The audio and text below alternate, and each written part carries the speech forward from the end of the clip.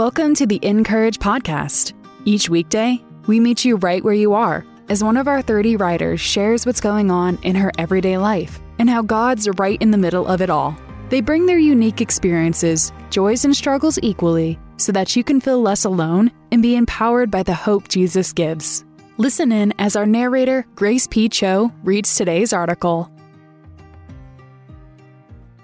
Today's article is written by Lucretia and is titled, When God's Ways Just Don't Add Up. I felt embarrassed, disposable, belittled. He blew me off as if he was shooing away a fly. Our small group leader had sent us on a search and discovery mission. He asked us to go and in prayer, ask God what our small group mission should be. He reassured us that when we asked, God would faithfully answer. I wholeheartedly agreed with him. You see, I am one of those people who is gifted to audibly hear and tangibly feel spirit. People from my church background refer to this particular gift as discernment or a gift of prophecy. So for me, the small group leader's instructions didn't feel impossible or like anything out of the ordinary. As a matter of fact, before we'd even left the group meeting, I had already asked God about our small group mission and had postured my heart to hear. Days later, true to God's faithfulness, I clearly heard an answer. And as usual, for me at least, I didn't hear the answer while deep in prayer or silent meditation. The answer came as I was cooking dinner for my family. Racial healing, I heard clearly. I responded by throwing a tantrum. I slammed pots and pans. I was furious. This was years before the term racial healing became a clarion call. God, I cried. I am not going to tell that to the small group. Why are you setting me up for rejection? Nope, I'm not going to do it. I wrestled uncomfortably. Our family was new to this group, which happened to be made up of all white families. I suspected that they would think I was sharing my own agenda, not God's. I did not want to be at the receiving end of anyone's fears associated with race conversations. My desire to be liked pushed back against God. But God's words were weightier, more significant than my desire to be liked. So I proposed a deal. I told God, if someone else opens the door, I will go through it. Meaning that if someone else mentioned something about racial healing, then I'd share what God told me. As a person who has lived with this gift all my life, I knew that I would not be the only person who heard. And sure enough, following a week of asking and listening, as the small group gathered, the leader shared that as he slept, God had given him dreams of building bridges. My heartbeat sped up as I sat up to prepare myself to affirm his dream with the words I had heard. I spoke carefully, slowly, nervously. Every eye was on me, bewildered, questioning, uneasy. Then our small group leader responded, Nope, that's not it. He proceeded to ask others what they had heard from God. No one else had anything to say. Is this how a fly feels? I thought, as I felt my words shooed from the air where they lingered. The rejection was like a Mike Tyson total knockout. I wanted to disappear. I was mad at God for setting me up for this painfully dehumanizing experience. As the leader began reinterpreting his bridge-building dream into a vision for building wheelchair ramps and birdhouses, Amy, one of the women in the group, attempted to redirect the group back to what I had shared.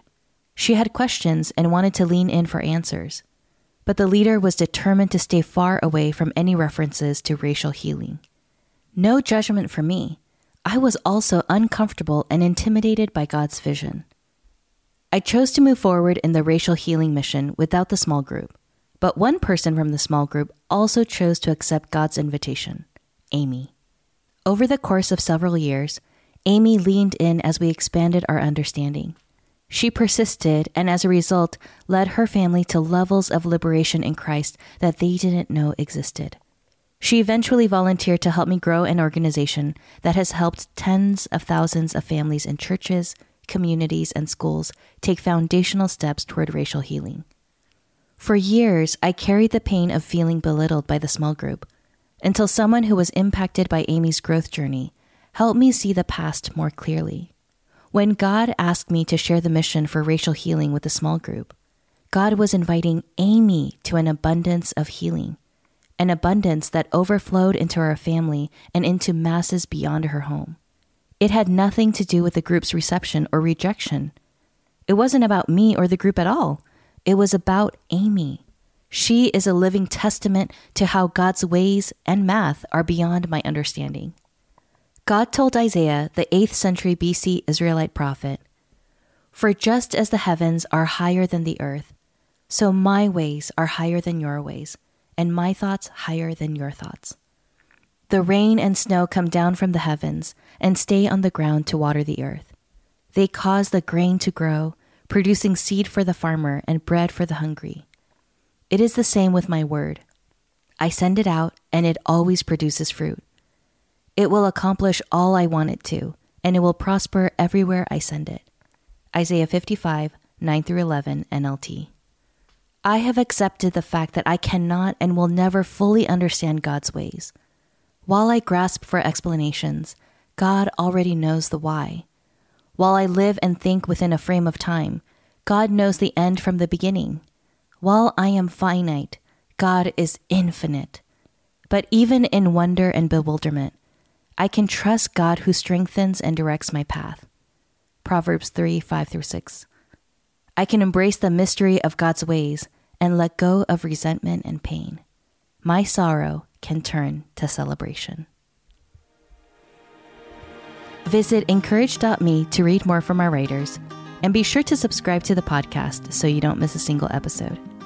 We'd also love to connect with you on social at Encourage. Become an insider. Sign up for text in our email newsletter, and you'll be the first to know about deals, new books, and more from Encourage. Sign up today at encourage.me/podcast.